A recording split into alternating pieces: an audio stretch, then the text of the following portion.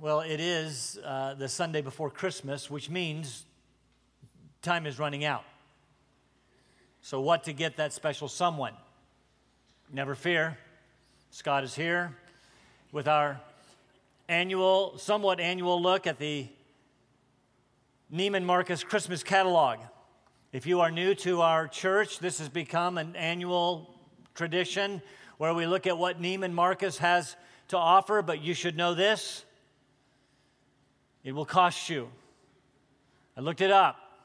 First time I did this was 15 years ago.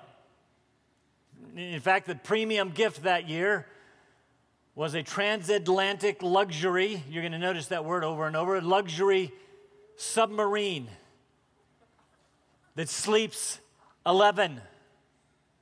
It goes 1,000 feet below sea level, but you had to call for the price. So I did. Mary Jo answered my phone. I asked her if she really had them. She said, yeah. And I said, how many could I get? She said, as many as you want, sir. And I said, how much? She said, it'll cost you a cool $20 million. I said, no thanks. And so I did do some research and found that they actually didn't sell any of those that year, but it's kind of interesting. That was 2000, the very next year after 9/11. Neiman Marcus did get a phone call from an intelligence agency asking, did you sell any of those? You can imagine why they wanted to know. And then you can imagine my disappointment to look at the 2015 Neiman Marcus book and find that the premium gift this year is a trip for two to India. Total cost $400,000. That's cheap. I thought about it for you, sweetheart, but I thought, no, that's all right. That's too cheap. But so I looked through the rest of the gifts, and I did select a couple that I decided that I would share with you. And so if it's kind of getting late, I'll let you know that you can go to their website and still order today from a dizzying array of selections. First, how about a new motorcycle? But not just any motorcycle. It is billed as an experience. The catalog describes it as follows. What happens when a movie star with a passion for motorcycles walks into the shop of an acclaimed custom bike builder? They create the bike of your dreams and of their dreams and yours. Keanu Reeves and Gard Hollinger make up Arch Motorcycle Company and the KRGT1. Definitely born to be ridden, they say. This limited edition comes with custom race-inspired trim, performance, suspension, and they say the best for last. Are you ready? Drum roll, please. An exclusive 2-day ride for you and a guest along the California coast with Keanu Reeves. You're not as excited as I was. Price, $150,000. But you do get to keep the motorcycle. Okay. Second, and this happened to be my personal favorite. How about a ride in a balloon to the very edge of space? No, that's right. This 2-part adventure begins in 2016 with a behind-the-scenes invitation to Worldview, that's the name of the company, to watch their test flight. Tucson, Arizona is home for 3 nights. You will spend your days with the flight's chase and recovery team, but then in 2017, 2 years from now, you and 5 companions, that's 6 of you with 2 pilots, that's a total of 8, will experience 360-degree views of Earth as a high-altitude balloon lifts your, here it is, luxury pressurized capsule. Now look at the picture. That little thing on the bottom, that very little thing is the luxury capsule. But you should know you don't get to keep it. And it will lift you 100,000 feet above our planet. Flight time is estimated to be 6 hours. Cost $90,000. It's a steal. I did the math for you. That's $250 a minute. And remember, you don't get to keep the capsule. Here was my question as I looked at that. How do you get that thing down? After you go 100,000 feet in the air, I suppose someone carries a really big pin. Actually, I was so intrigued. I watched the video. Apparently, what they do is you see that little thing above the capsule? That's actually a huge parasol, a huge parachute. And apparently, they let air out, and after you descend a certain amount, they disengage from the balloon and just float to the earth. Okay, how many of you would do that? You liars. You don't get the capsule. Okay, frivolity aside, if you could sit on Santa's knee and have anything you wanted for Christmas, what would it be? Submarine? Motorcycle? Keanu Reeves? Spaceship? Better if you could fall to your knees and ask Jesus for anything, what would it be? You see, we're going to continue in our study of the Gospel of Mark this morning because we're going to find that, this man approaches Jesus and falls to his knees and he asks for something quite special. And this story actually becomes a beautiful picture, a beautiful illustration of our greatest need. Look at it with me. It's in Mark chapter 1, verse 40. It says this, and a leper, stop right there. If you want to, you can read that, zombie. You see, in a little while, we're going to read a description of someone who had leper, and you will swear we are reading about zombies. And in fact, early rabbinic literature referred to those with leprosy as the dead walking. The walking dead. Not unlike us when we came to Christ. And a leper came to Jesus, beseeching, begging, pleading with him, and falling on his knees before him, saying, if you are willing. That's the question we all want to know, right? Isn't that the question you want to know? Jesus, are you willing? Can you do something about my condition? If you're willing, you can make me clean. Moved with compassion, Jesus stretched out his hand and touched him. And said to him, I am willing, be cleansed. And immediately the leprosy left him and he was cleansed. And Jesus sternly warned him and immediately sent him away, said to him, see that you say nothing to anyone. Now, you need to understand it. A double negative in English is improper, but a double negative in the Greek is actually used for emphasis, and that's what is used here. Say nothing to no one is literally what it says. He's being serious. Say nothing to no one. Go show yourself to the priest and offer for your cleansing what Moses commanded as a testimony to them. To who?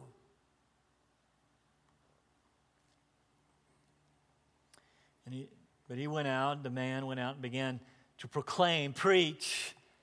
He preached it freely and to spread the news around to such an extent that Jesus could no longer publicly enter a city, but stayed out in unpopulated areas, and they were coming to him from everywhere. Who's they?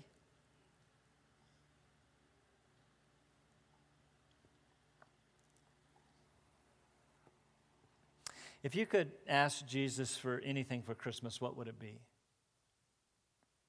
You see, this man knew there was something more valuable than submarines and motorcycles and space balloons. He recognized that his greatest need was a touch from Jesus that would make him clean. And I'm convinced that there are some of you here this morning whose greatest need is a touch from Jesus.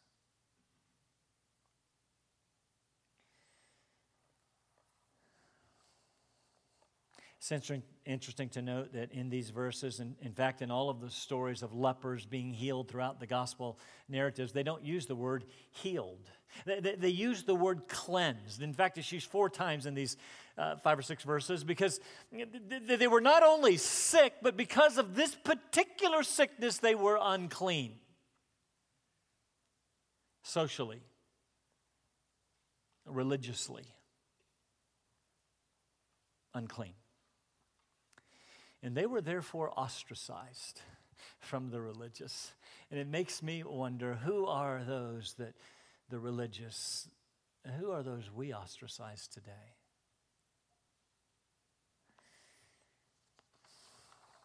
As you read through the Gospels, you discover that Jesus was always giving gifts in the form of these miracles, healing people and giving them the gift of health, driving out demons and giving them the gift of freedom, feeding people, giving them the gift of food, and raising them from the dead, giving them the gift of life. And I would suggest that he gives this leper everything. John says in John chapter 20 that if all of the miracles Jesus did were written down, he didn't suppose that all of the books in the world could contain them. In other words, Jesus did lots of these gift-giving miracles. But as you read through the four Gospels, we find that they were apparently the favorites, the ones that everyone told, like feeding the 5,000, all four Gospels. The healing of the paralytic, 3 Gospels. Calming storms, raising the dead, healing lepers. They appear several times, and as we read them, we might be tempted to think, oh yeah, I just read this over in Matthew, or I just read this in Luke, and so we might be tempted to just kind of skim over it. But Mark, as well as the other gospel authors, had reasons for choosing the miracles that they chose, as well as placing them where they placed them. For example, do you know that this particular story, this healing of this particular leper, does not appear in Matthew until chapter 8? Why does Mark place it in chapter 1? I believe he does so, as do all the gospel writers, because there are messages in the miracles. The reason that Mark chose these miracles and placed them right here is that he wants us to know, make no mistake about it, he wants us to know that Jesus is the Christ, he is the Son of God. And Jesus proves it. We've seen it with his authority over demons, right? He's casting them out everywhere, over every kind of sickness there is, over sin in the next chapter. But this sickness, even the dreaded unclean disease of leprosy, you see, at this time, being healed of leprosy was like being raised from the dead. Again, with leprosy, they were seen as living, walking dead people. And there was no cure. And so what do we do? We just ostracize them. We force them out. This is an amazing miracle. Not unlike the one that he's performed in your life. I do want you to think about this for just a moment. Jesus did lots of miracles, meaning the crowds which came to follow him were who? Who were these people in the last verse there? They were coming to him from everywhere. Who were those people? Well, they were the sick. They were the possessed. They were the broken people of society. They were the marginalized, indeed the lepers, the untouchables of society. Now, I find that incredibly interesting. I know that Christianity has become somewhat more acceptable today, and certainly in our culture, but understand that it was not always so. Jesus came preaching the kingdom of God, and he's saying you can enter through repentance and faith. And those that you would expect to enter, the religious, the Pharisees, the Sadducees, the scribes, truth is they rejected him. They didn't want anything to do with him. In fact, this story becomes a bit of a transition to the opposition that we're going to see begin mounting against Jesus.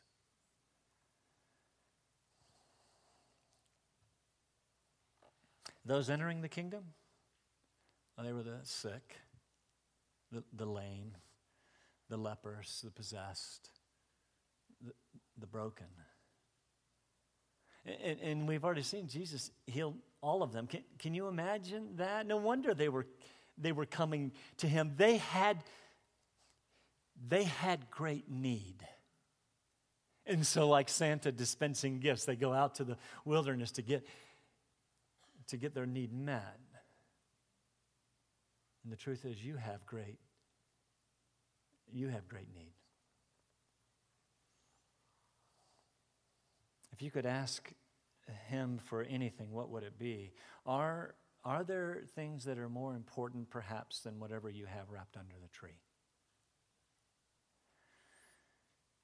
Through these miracles, there is this one message that is ringing loud and clear. Again, Jesus is the Christ, the Son of God. Indeed, he is God in the flesh. He is doing things that only God can do. He's exercising authority over disease and demons and nature and death. In the next chapter, he's going to exercise authority over sin. You see, these are only things that God can do. But there's another message that we learn from these miracles. Jesus cares about the broken and marginalized people of society. Look at who he heals. This is the third of 4 miracles in this section that we're looking at. And look at the ones he heals. He heals a woman not very well esteemed in this society, a leper, a paralytic, demon-possessed. He seems to have a special place in his heart for people like tax collectors and your general run-of-the-mill pagans and Gentiles. He cares about them. He cares about broken people. And notice he cares about both their spiritual and their physical needs. He cares whether or not they had leprosy, whether or not they were paralyzed or sick in bed with a fever or demon-possessed or in a boat getting ready to drown or maybe dealing with an issue of blood that had been there for 12 years. He cares whether or not they were dead. He cares whether or not you are.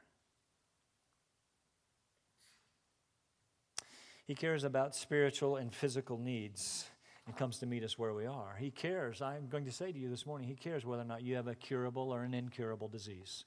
He cares whether or not you have a cold or cancer. He cares about whether you are demon-oppressed or demon-possessed. He cares about your sins. And he wants to forgive them. Jesus cares about both your physical and your spiritual needs and is ready to meet you where you are. That's a message in these miracles that we need to hear. That's a message in these miracles that some of you need to hear this morning, that you need to be reminded of no matter what you are struggling with, no matter what you are facing. Jesus knows where you are and he cares. The message in these miracles says that Jesus responds to human suffering and pain. He's not a God who's so big that he only cares about the big important things of the universe or even the big important things of our planet, like, I don't know, the White House or the Congress or a war going on in the Middle East. He cares about the war that might be raging in your own home, maybe in your own soul, maybe in your own body. And he is powerful enough to do something about it. The message in the miracle today says that Jesus is the Son of God. He cares and he is willing to meet you where you are, even when the rest of the world has written you off. Some of you are hurting today, and you need to be reminded that Jesus is willing to move into your pain and your suffering. While people, even well-intentioned people, some people who call themselves our friends and maybe even family, seem to move away in times of conflict and pain and suffering and sorrow, Jesus is ready to move right into the midst of that, if you will let him. Breakdown of the text is really quite simple. It goes like this. We're going to see the request of the leper, the response of Jesus. We'll spend most of our time in those first 2 points, the command of Jesus, and then the response of the leper. Let's begin with that request of this leper. Verse 40 says, and the leper came to Jesus. Again, we need to stop right there because this is highly significant. You see, if you were there that particular day, if you were walking by Jesus, if you were part of this crowd that was coming out to see him, you would have been shocked. You see, the Talmud, which is a Jewish commentary on the Old Testament, said that you were not allowed, one place says closer than 6 feet, another says closer than 50 feet, regardless if the wind was blowing, no closer than 150 feet to a leper. When they walked down the street, they were required to yell unclean so that people could, and in fact would, steer clear. But this leper came to Jesus. You have to understand something about this world in which Jesus came. It's most unlike our world. Sickness was terrifying. And it was a culture rampant with sickness. Little medicine, little medical knowledge as to what to do about sickness. Medicines and doctors that we take so often for granted, they did not have. Illnesses that may cause us to miss a day or maybe even a week of work, maybe even have to require some surgery for them would likely be fatal. If you got sick, you had to let the sickness run its course, and you would get better or you would get worse. You may end up scarred, crippled, deformed, blind, deaf, or dead. Most assuredly, whether or not it was fatal, it often caused great suffering and pain for which there was little remedy. Diseases affecting people this time included paralysis, we'll see next week, atrophy, no cures, frequently read of blindness and deafness, rampant because of the countless forms of disease and infection and injury. Nothing could restore sight. Nothing could restore loss of hearing. Those losses, you see, were permanent. We read of things like boils and infected glands and various forms of edema and dysentery and speech disorders and epilepsy and intestinal disorders. And if this is grossing you out, it should. Tumors and ulcers and bleeding that they didn't know how to stop. Host of other problems. Lots of diseases. The list was long, life expectancy was short. But without doubt, the most dreaded of all diseases, the most dreaded, was leprosy.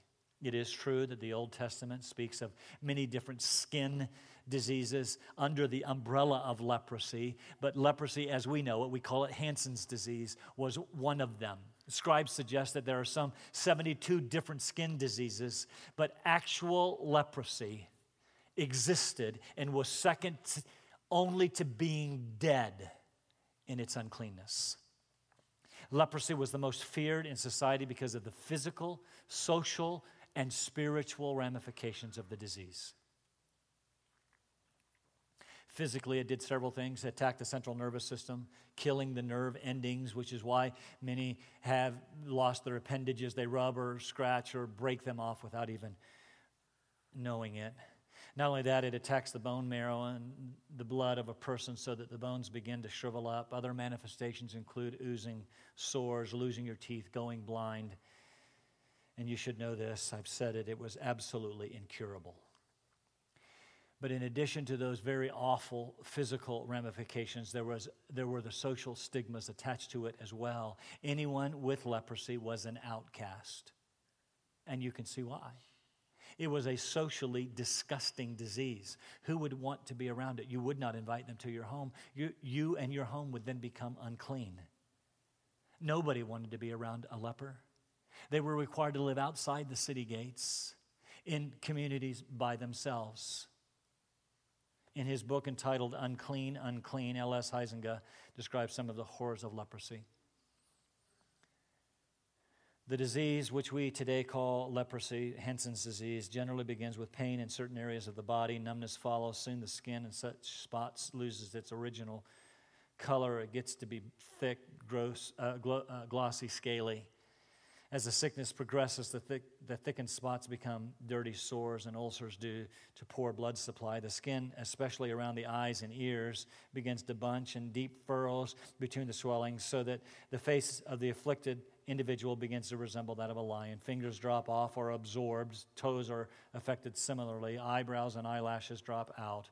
By this time, one can see that the person in this pitiable condition is a leper. By a touch of the finger, one can also feel it. One can smell it, for the leper emits a very unpleasant odor. Moreover, in view of the fact that the disease-producing agent frequently attacks the larynx, the leper's voice acquires a grating quality. His throat becomes hoarse, and you can now not only see, feel, and smell the leper, but you can hear his rasping voice. And because of that, there were laws governing lepers, which led to this social stigma of the disease. Leviticus 13 tells us that if a person was found to have leprosy, his clothes were to be torn, his head uncovered, his mouth covered. As I said earlier, he would then cry out, "Unclean, unclean," as he walked down the streets, because lepers were legally ostracized and forbidden to live in any community with fellow Israelites. There was no cure. The only treatment you see then was quarantine.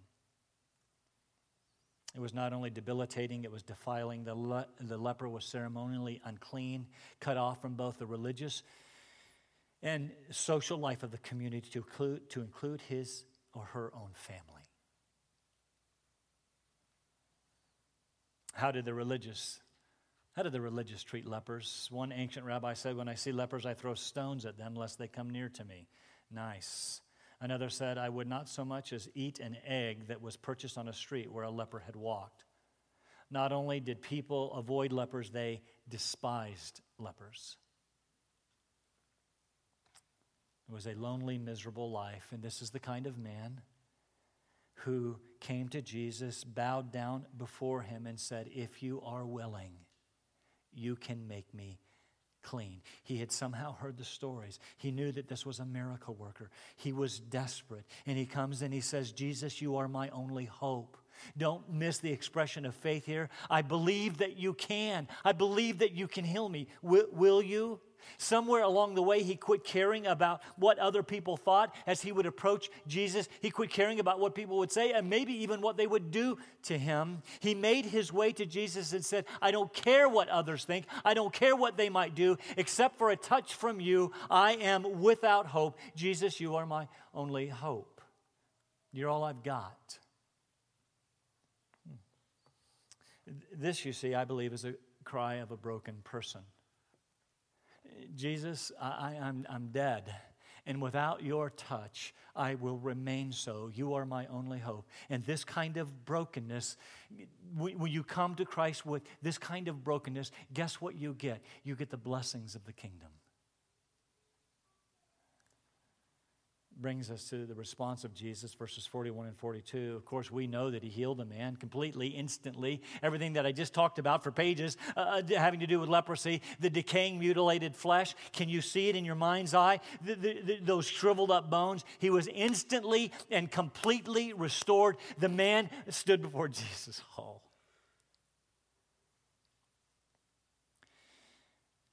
But don't miss this, and what I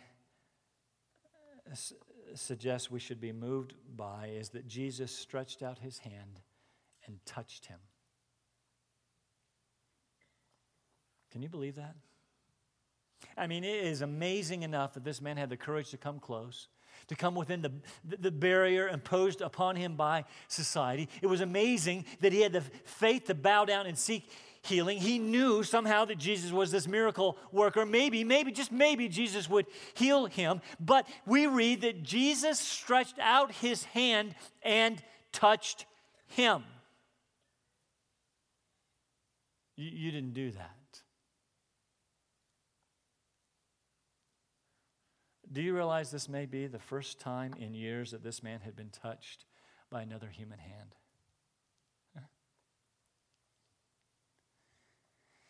He could have just spoken and healed the man. He did that all the time. He didn't even have to be present. But the truth is, this physical healing was not all this man needed. And I get to the point of the message. And it may be that you are here today and physical healing is not your greatest need. You need to be touched by Jesus and receive emotional and spiritual healing as well. And I want to say to you that he is willing. Jesus reached out, touched him. I want to suggest that physical touch was perhaps as meaningful as the healing itself. Jesus touched him because he cares, because he loved the man. And when all of society was repulsed by him. Maybe as your little society has told you how repulsive you are.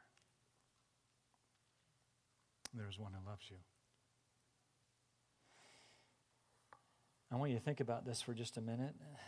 I just want to take a little aside. Who are the undesirables in our society today?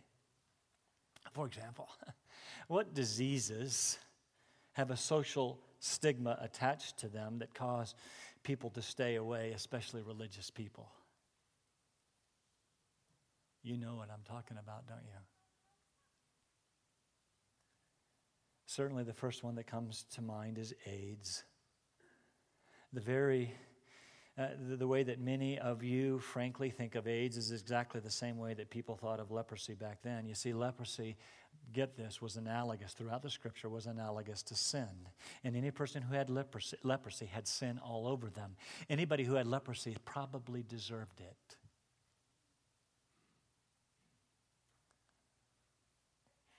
And I would have you understand this morning that your sickness, whatever it may or may not be, is the result of sin. So what social stigmas are attached to broken people? What social stigmas are attached to broken people that keep you away? That truly religious people would have nothing to do with. They don't look like us. They don't act like us. I had written this in to my sermon, and then I read it this morning, and I deleted it. And now I'm putting it back in. What kind of person do you look at that causes you to stay away? Maybe if they are of a different nationality or a different color. Maybe if they're wearing a hijab. Maybe if they look Middle Eastern. Maybe if they look Muslim. Maybe if they are Muslim.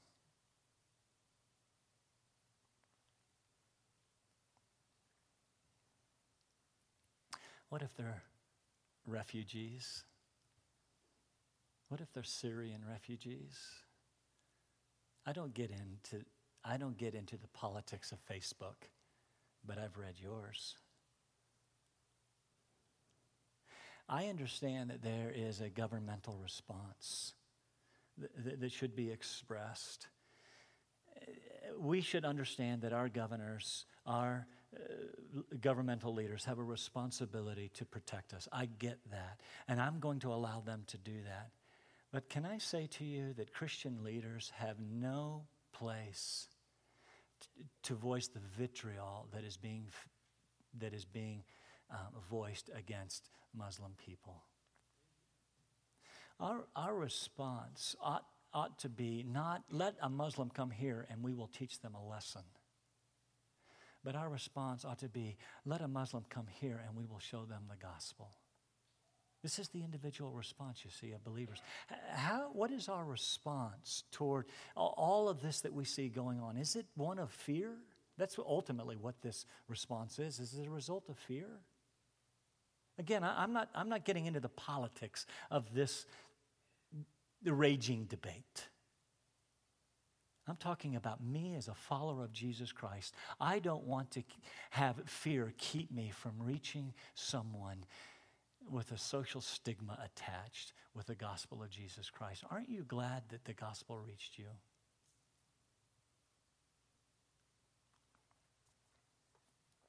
I know I've offended some of you because I've read your Facebook pages. So I'll move on. This, I believe, is where the rubber meets the road. Jesus reached out and touched the leper, ostracized, healed a man, extended grace and healing to someone the rest of society would not even give the time of day to. There are people out there in our very own community who are longing for a touch. People with emotional, spiritual, and physical leprosy who just need someone to reach out and touch them with grace and compassion and the healing of Christ. Wounded people, scared people, broken people, they need a healing touch, and we are in just the place to give it. This leper comes, he knows, he bows in Jesus' presence, dead and decaying on the outside, not looking very clean, in fact, looking fairly disgusting. And Jesus says, "Here, receive the blessings of the kingdom. The ones that I came to bring are yours. Because he came to Jesus saying, Jesus, you're my only hope. I don't have anyone else to whom I can turn. He was desperate, bowing in reverence, in humility. Lord, if you are willing. And Jesus was willing. And just like he is with you. At this point, let's very quickly look at Jesus' command to this now former leper and the man's response. Jesus told him very sternly, the language is strong. Don't tell anyone about this. Go to the priest. Some discussion about whether or not he was telling him to go to Jerusalem and the temple and offer a sacrifice as Moses commanded for your cleansing. The procedure spelled out in Leviticus 13:14. You offer a sacrifice according to your means. If you had the means, this is significant, you brought 3 lambs for this healing. But if you didn't, a single lamb and a couple of birds will be fine. Offered according to your means as a sacrifice of thanksgiving and as a testimony to them. To whom? Very likely this is a subtle shift in the narrative. This healing will be a testimony to the religious elite who will begin opposing Jesus in the very next chapter and seek to kill him in the chapter after that. But verse 45, the man went out and proclaimed freely to everyone what Jesus had done. Lots of discussion, in fact, argument about this. Did this man go to the priest? Doesn't say. Don't know. Was he wrong in spreading the news? Some say yes. He directly disobeyed Jesus. Others say when Jesus touches you, you can't help but preach the good news. I don't know. I will say it does appear that as a result of his actions, as a result of his, disobedience, Jesus was unable to go to the cities. The crowds were too big and unruly. This was the reason, you see, for that messianic secret. It was not time for his fame to be made known. So as I close, I want to say to you this morning that this is what some of you need today. Some of you need to recognize the disease, the leprosy in your own life. As I said earlier, the Bible frequently uses leprosy as an analogy for sin. People standing around this leper that day would have equated his leprosy with sin. He's a horrible, rotten sinner. And some of you are carrying around sin, even though people may not know about it, that is every bit as disgusting and vile and foul as leprosy. And it contaminates everything that you touch. And it is a stench. And like leprosy, it is absolutely incurable. There is nothing you can do about it to remove it from yourself. You've tried, haven't you? And it hasn't worked.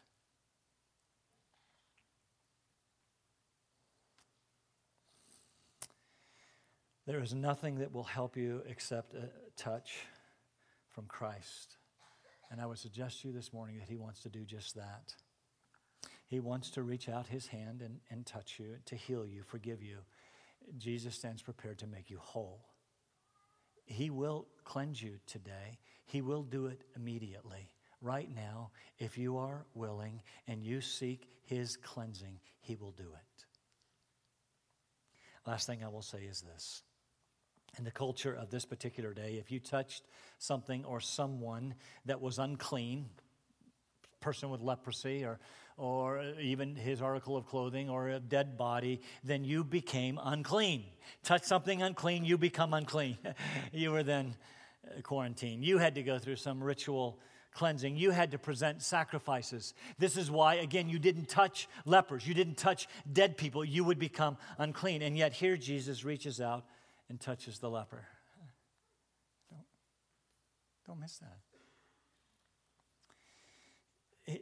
Here is the difference. Jesus switched things around. When Jesus touched this man, Jesus did not become unclean. The man became clean.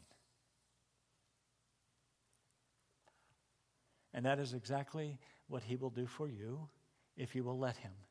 He will touch you and make you clean. This is the truth of 2 Corinthians chapter 5. God made him, that is Jesus, who knew no sin, to take our sin, to be sin for us, so that we might be made clean, that we might be made the righteousness of God in him.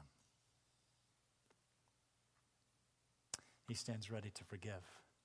He stands ready to touch you and to cleanse you if you are willing. He's willing. Are you?